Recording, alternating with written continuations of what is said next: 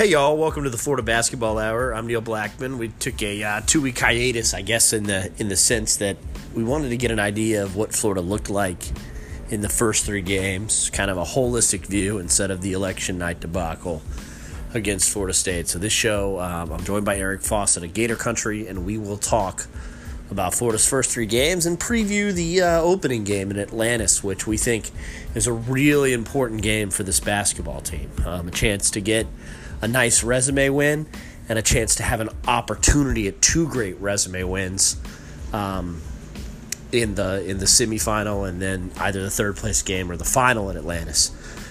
So thanks for listening. If you could subscribe to us on either iTunes or Spotify, Stitcher, any of the various mediums that we're located on, and give us a ranking.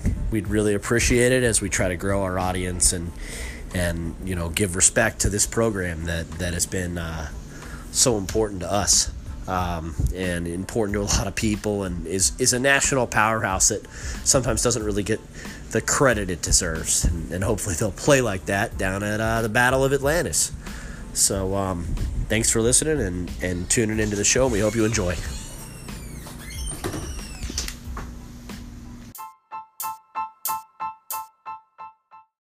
Florida's going to go to the Bahamas 2-1. A lot better. Why don't we just start with I'm one of these, let's start with something positive, people. Sure. So it looks like I think they're going to leave having played their best game, at least. I like the way that they played against LaSalle. The ability to attack the basket, obviously, and to attack the basket against a team that has capable bigs. And then the continued good play of Andrew Nembhard, who, is playing about 30 minutes a game, which I think is a team high. But another game where, his assists were high and his turnovers were low. Yeah, that seems to be the book on him, and it shows some really responsible guard play and someone that is a lot more experienced looking out there than you'd expect from a guy that was obviously in the 2019 class and reclassified. So that's been really good to see. I think he's struggled with a few things defensively, just like any freshman would, especially one that doesn't have kind of elite athleticism. But overall, he's been pretty good and has shot the ball decently when he's decided to put it up. And overall, pretty encouraging. And I think that minutes total kind of says everything you need to know about the trust he has with Coach White. Yeah, no, I would agree with that. I think one thing that kind of stands out is the minutes. Almost 7 more minutes, at least in the first three games, than the next closest player, which is Kayvon Allen, who is about 23 and a half minutes. Let's talk a little bit about Kayvon. Really good against Charleston Southern, but obviously just a miserable opening night performance, and kind of quiet against LaSalle. His field goal percentage is still not where we want it to be, or where we're used to it being. What have you seen in watching Allen in the first three games? Well, unfortunately, I think we're just seeing kind of the problems he's had in his game throughout his career so far, and we just haven't seen the good stuff yet. So I wrote an article kind of going into the year, breaking down a lot of his play from last season and kind of his career on the whole, just to see like, hey, why is this guy never kind of reached the heights many people thought after his freshman year? And I would say the two, if I had to boil that down to something really quick here, his two biggest problems were he didn't finish at the rim well, he didn't get to the rim well, and he also didn't play well in transition. And that's something that might surprise some people, because you see the way he's built, his jumping ability, and you might think, hey, there's a guy who could take some contact, or there's a guy who could finish in transition. And unfortunately, he just hasn't been very good there, and that's left him to just be a jump shooter. And, he's only really had one good jump shooting season, and even then he was at like 37%. So it's not like he was setting the world on fire from there. So you look right now, he hasn't finished well in transition. He's 37%. He only has one shot at the rim so far this year. He has he's shooting 25% on spot ups. Just from an offensive standpoint, there's just really not anything there right now, and hopefully we see that improve. If he can at least be a guy who can catch and shoot first, that would obviously be really helpful. But right, yeah, just because I'm not sure at this point in his career, it's kind of realistic to think, oh, suddenly he'll be a guy who can beat a guy off the bounce, take some contact, and finish at the rim. Because I think if we've maybe seen it to this point in his career, I'm not sure we'll see anything more there. What was the most promising thing about the performance against Sal for you? Well, I would say just generally speaking, the way that they did shoot the ball pretty efficiently. Shooting the ball over 50%, getting shots towards the rim. Kavarius Hayes going 4 for 4 on post ups, and I think he was 5 for 5 from the field, just to get his confidence up. That was pretty encouraging. But I would just say getting offense towards the rim, and that would be the thing most encouraging for me.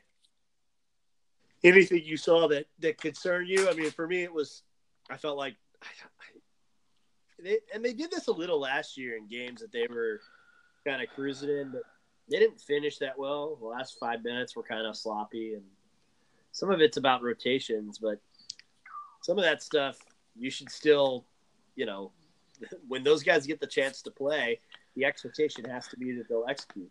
Yeah, they definitely kind of let things slip at the end. I would probably chalk that a little more up to rotation than anything else. But like you said, they did let some leads slip last year. So to see that trend last year and then to see it even in a game like against LaSalle, it is a little bit concerning. But even the way they pressed and got like 5 quick points at the end off pressing the walk-ons made the score look closer than it could have been.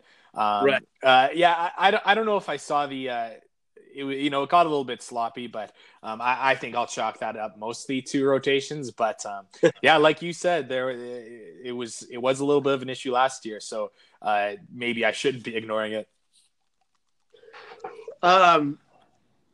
Rotation wise, because I think this is a kind of an interesting number that I looked at was Florida has 7. I was just making sure. I'm bad at counting. Florida has 7 players that have played over 50 minutes on the season. So you got 7 guys that are at least 17 minutes a game. But it's even more than that because there's 9 guys that are averaging over 10 minutes a game. That's kind of what we expected, but some of the minutes are surprising, like Keontae Johnson being 4th on the team in minutes. Any of that surprise you earlier? You think?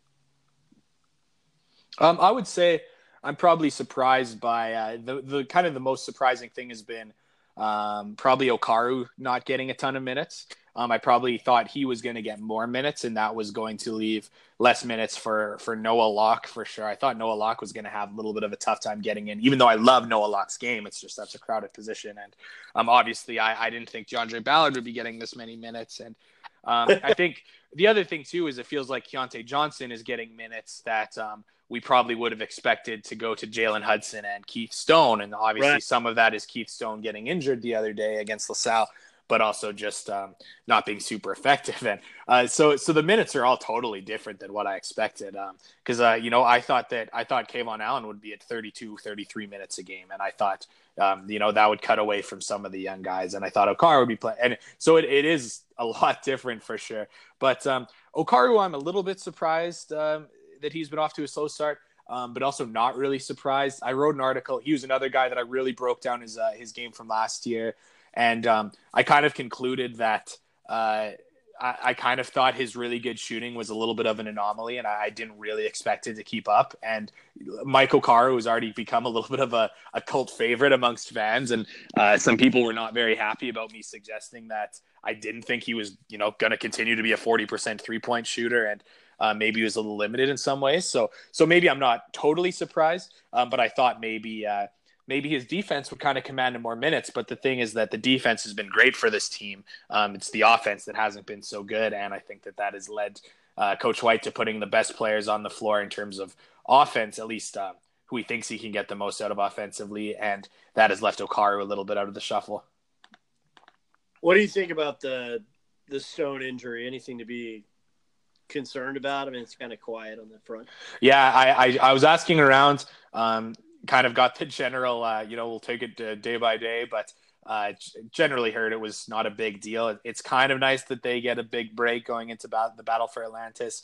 Hopefully that week off is good. That would be, though he hasn't had a great start.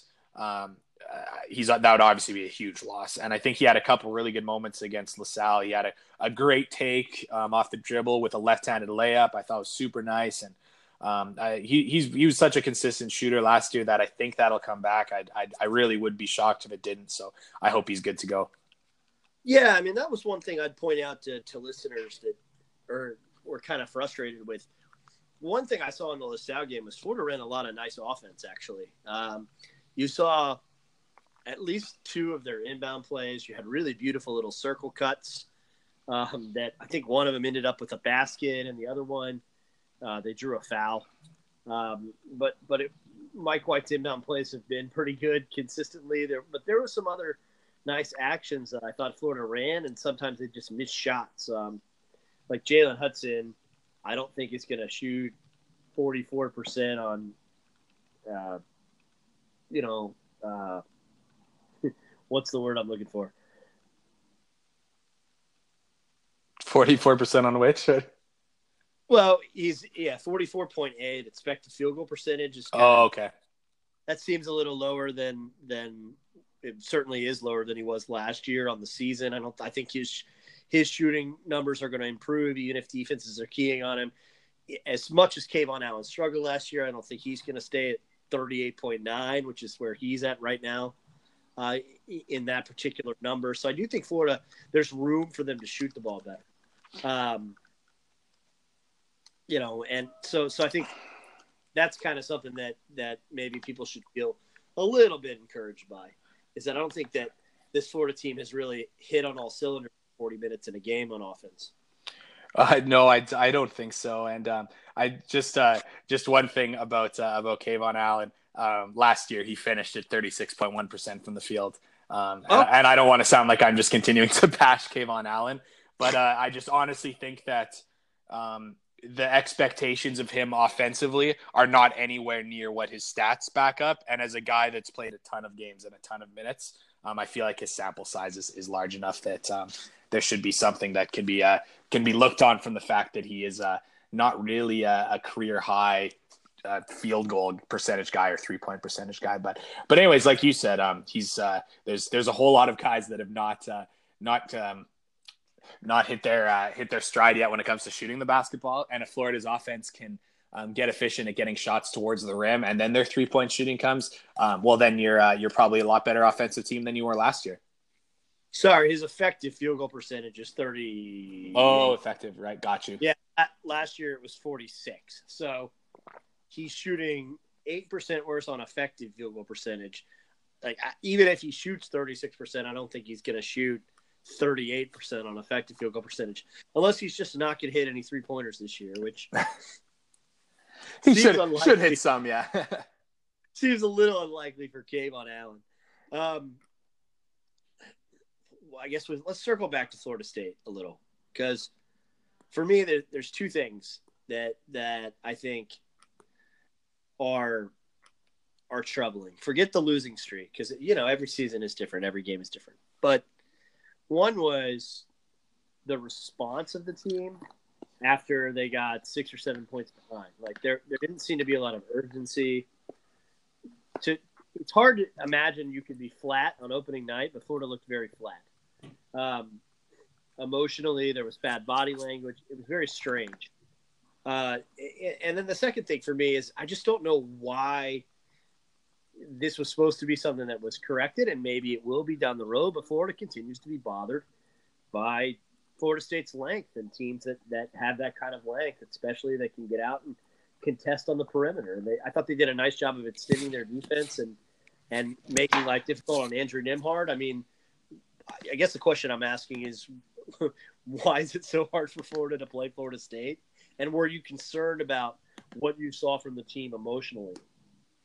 Well, I think that the reason Florida's always had trouble with them is that Florida in the last few years is just that Florida has not had a lot of guys that are great off the dribble, great one-on-one kind of self-creation players. And when you're playing a team like Florida State, they're going to deny ball reversal, so they're not going to make it easy to run offense, and they're going to say, "Hey, you need to make a play one-on-one to make your offense go." And the thing is, their one-on-one defenders probably really elite there too. And you look at Florida these past years, they haven't had a lot of guys that were great one-on-one. Chris Chiozza, great point guard, great leader, not a great one-on-one player. He really struggled against Florida State. Same thing with kind of Casey Hill. You look at even when with Devin Robinson and Canyon Bear, you look at some of the better offensive players of the last few years, and they're not great one-on-one players. And we saw that again too. Andrew Nembhard, not a guy who could, once every pass was denied from him and he had to make a play one-on-one, that's just not really in his skill set. And we kind of saw that from some different opponents that Florida's had trouble with the last couple of years.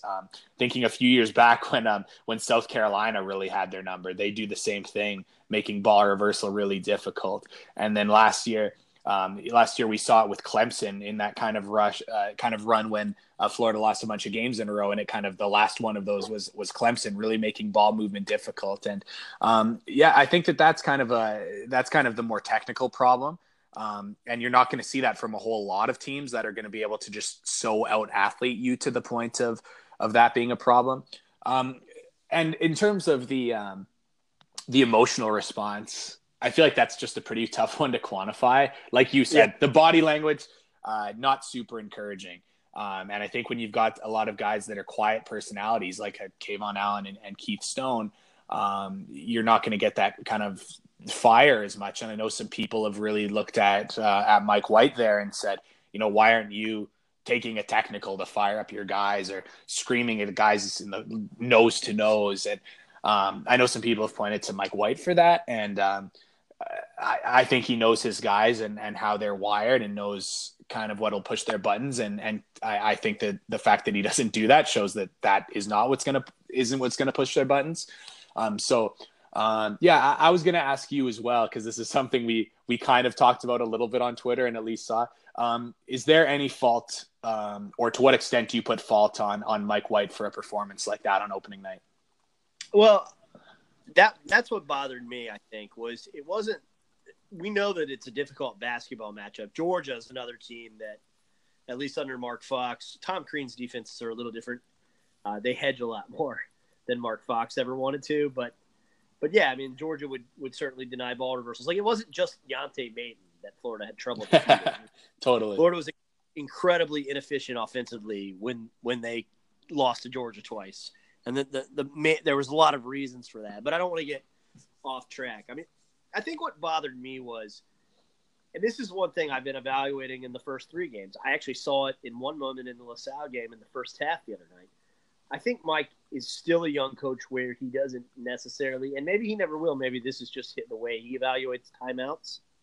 And we all kind of got used to watching a Billy Donovan. Tom Izzo's another coach that does this. They're sort of masters of the before the deluge timeout, where, an opponent has two good possessions. Florida has a bad possession. Donovan used to love to take a timeout after the second basket. And you'd be like, hey, maybe that's a premature timeout. It's just one stretch where it's 4-0. But you kind of see something where it's getting discombobulated. And I think Mike sometimes waits till things are real sideways to use his timeouts. Didn't use one in the opening half against Florida State. They let that first half lead slip away, right? Or not lead, but it was a tight game. It was 21-20. Right. And then all of a sudden it's stretched in that last 4-minute segment. I would have loved to see him use a timeout there and just kind of try to calm the team down.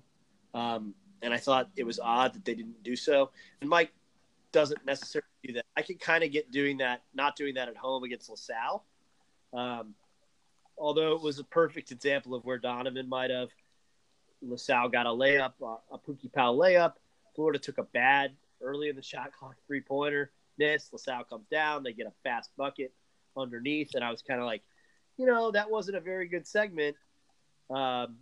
And then Florida came down and scored. Now, in the very next possession, Noah Locke, I think, dribbled off his foot out of bounds. But you're going to have some of that, right? They don't need to take timeouts when that happens. But I think I'd like to see him use timeouts better. The other thing for me was and maybe this is just how I coach. I'm a big advocate of when you're getting rolled like that and you're not used to it, it's time to try stuff. You know, it's like almost like Florida stuck with their basic defenses. Like there wasn't like, well, let's try 1-3-1 and see if that works. Well, let's try 2-3 and see if that works. You know what I mean? So I think I do. I think there's a little bit of a lack of urgency on Florida's bench. And, you know, I think White admitted that in the postgame. He's pretty candid with the media, which is one reason that a lot of us like him so much. But he said he was shell-shocked. And I think it's his job not to be, right?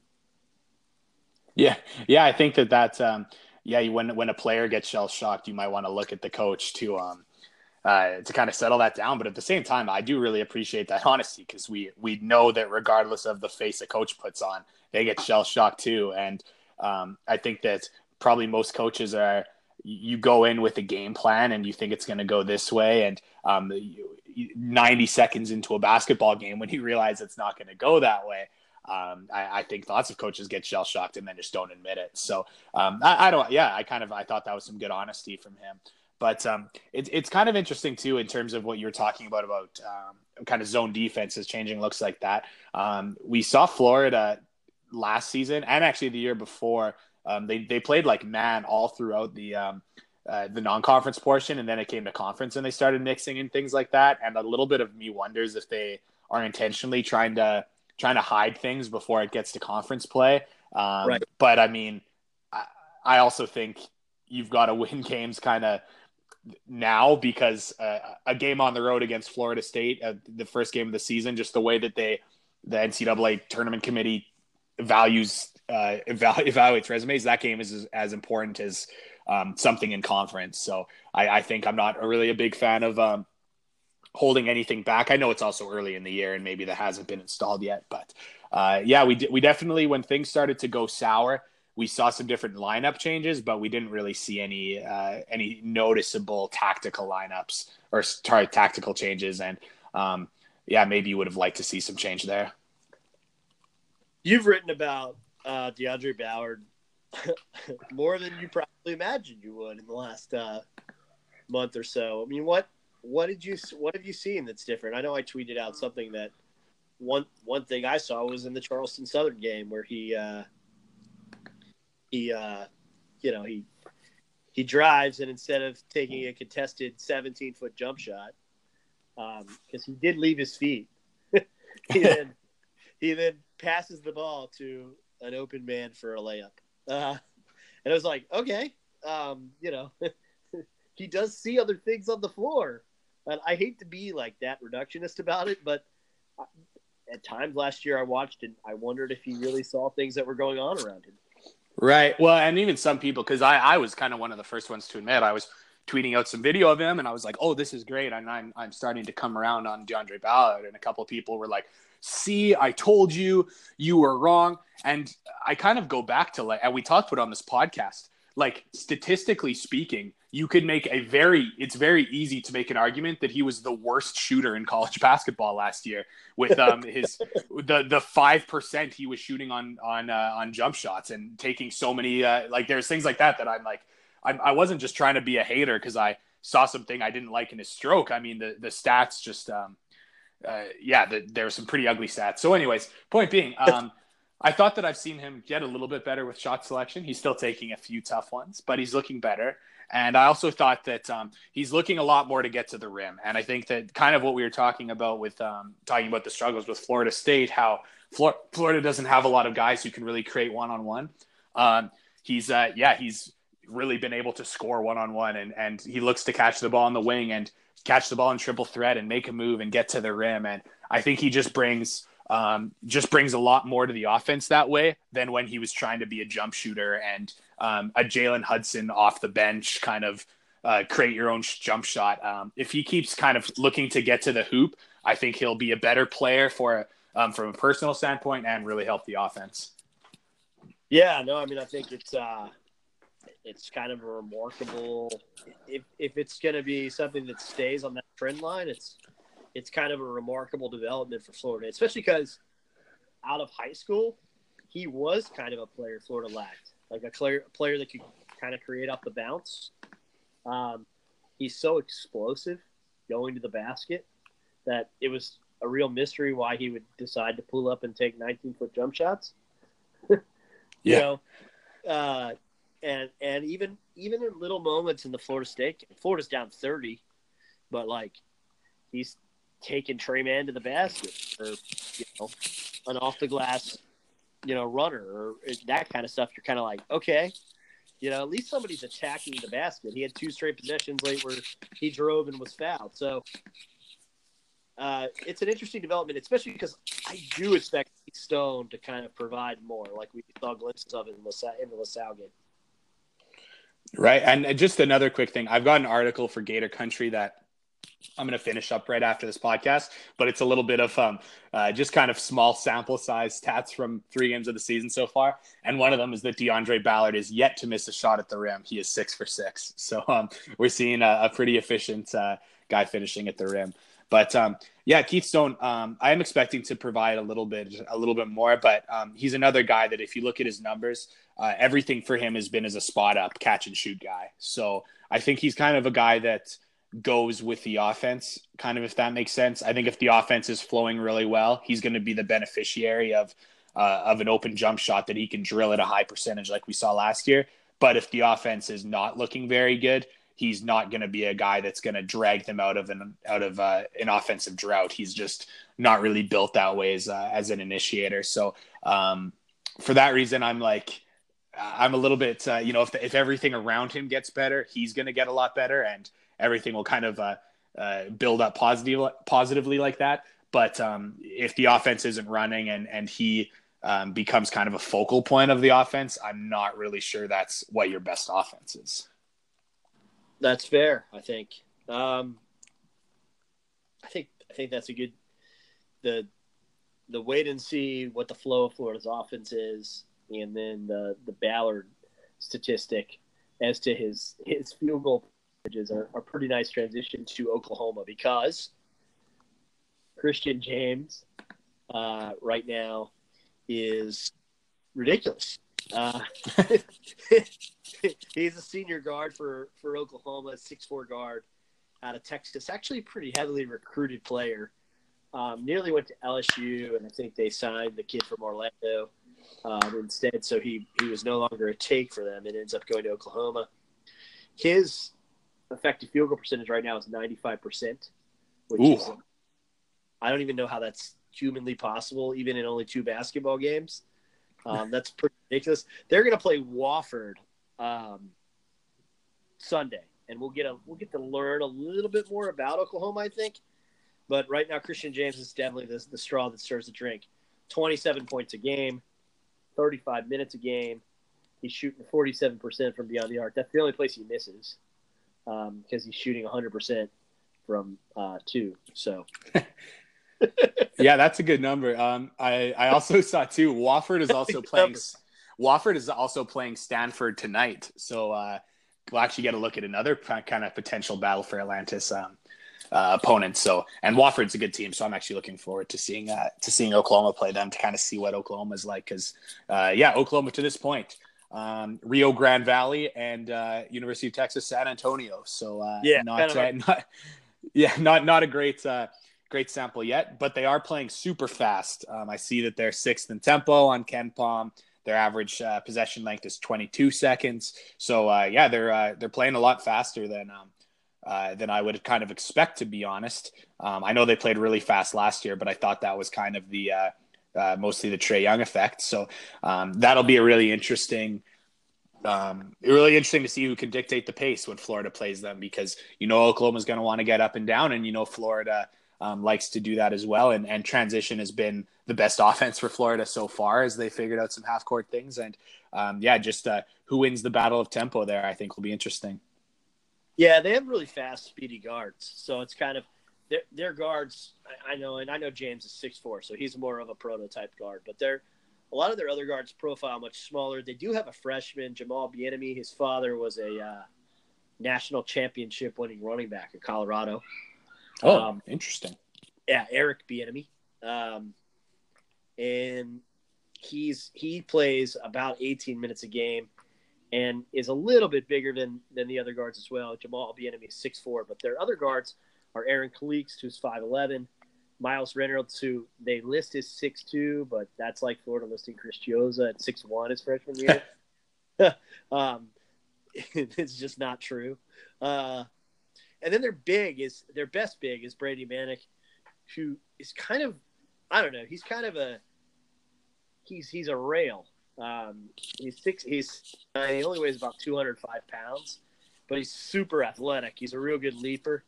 And, like we said, some of it has to do with opponent, but right now he's averaging a double-double a game. So they can they've got multiple ways that they can attack you, but they like to go fast because if you have an athletic, vertical leaper like Manick, sometimes he can clean up a lot of stuff because of his ability to run, get down the floor. Kavarius Hayes actually probably matches up pretty well with him.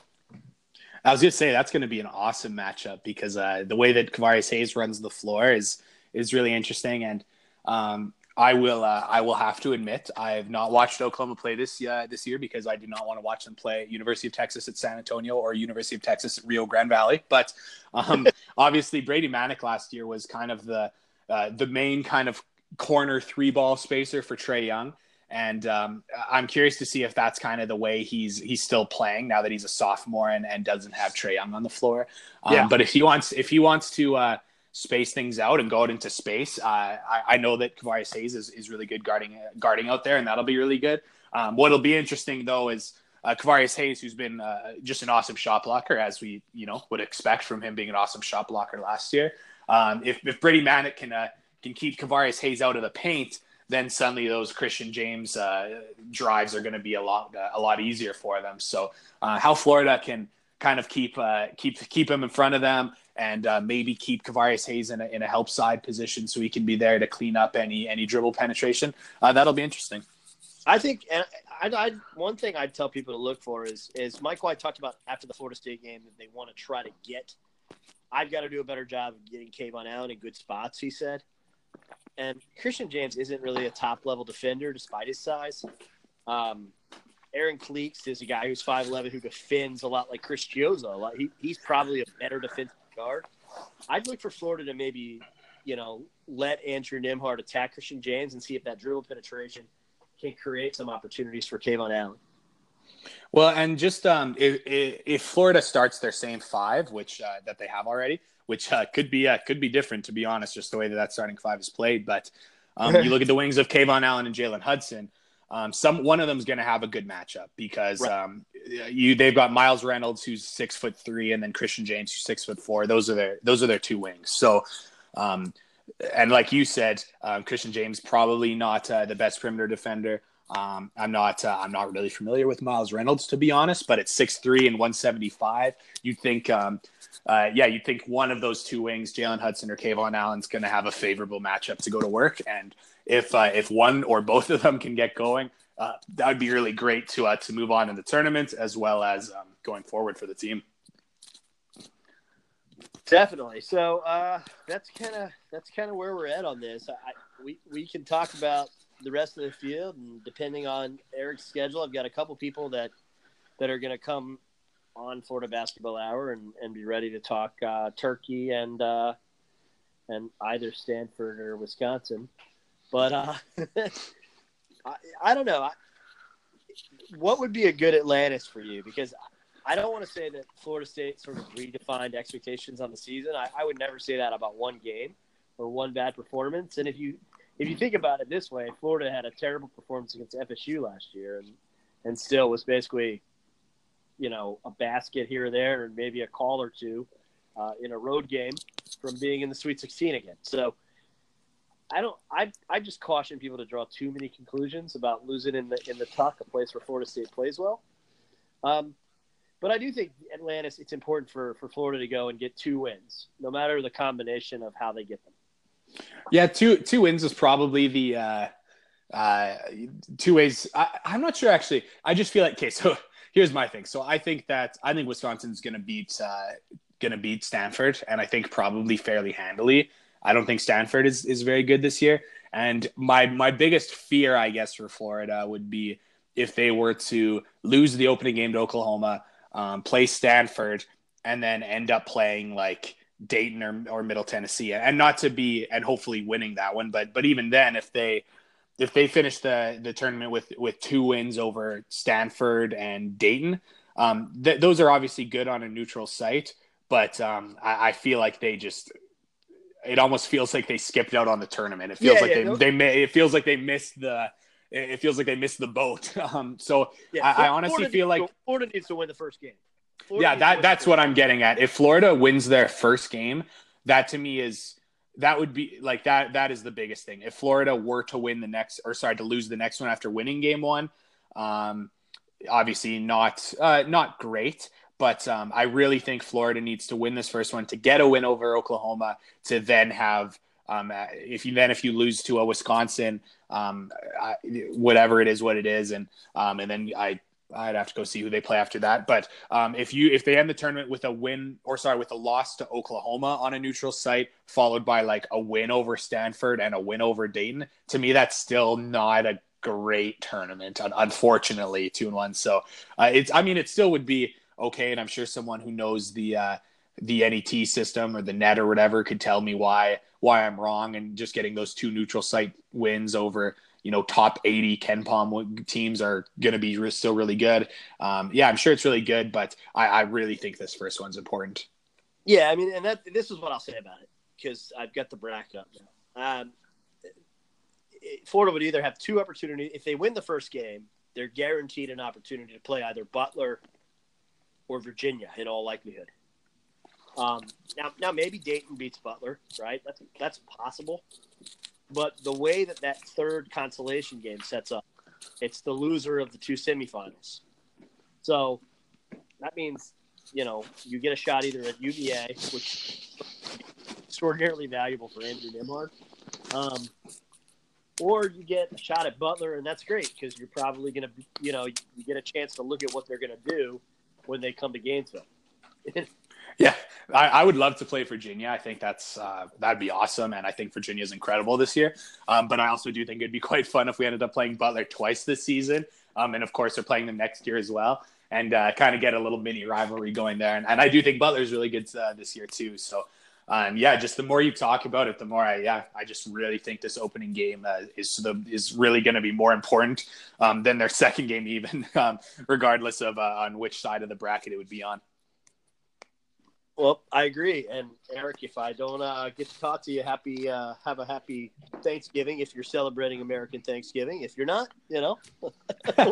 Well, it's funny. So here in Canada, we've got our Thanksgiving in October, which is actually kind of good because it means that I take in all these sports of American Thanksgiving without having any of the family obligations. So I definitely acknowledge it in the sense that I can watch all the college basketball tournaments, sprinkle in some football in between college basketball, and I don't need to be at some family gathering or passed out from turkey. So it's I will be having a good time. But yes, I'm definitely wishing a happy Thanksgiving to you and all the listeners. All right, everybody, stay tuned to our podcast and subscribe if you can on either Apple, iTunes, or on Spotify. A variety of places you can follow us at Florida BB Hour, and we'll tweet out the names of the different services that you subscribe to. We'd really appreciate it if you would subscribe and give us a rating. But everybody, from all of us, happy Thanksgiving.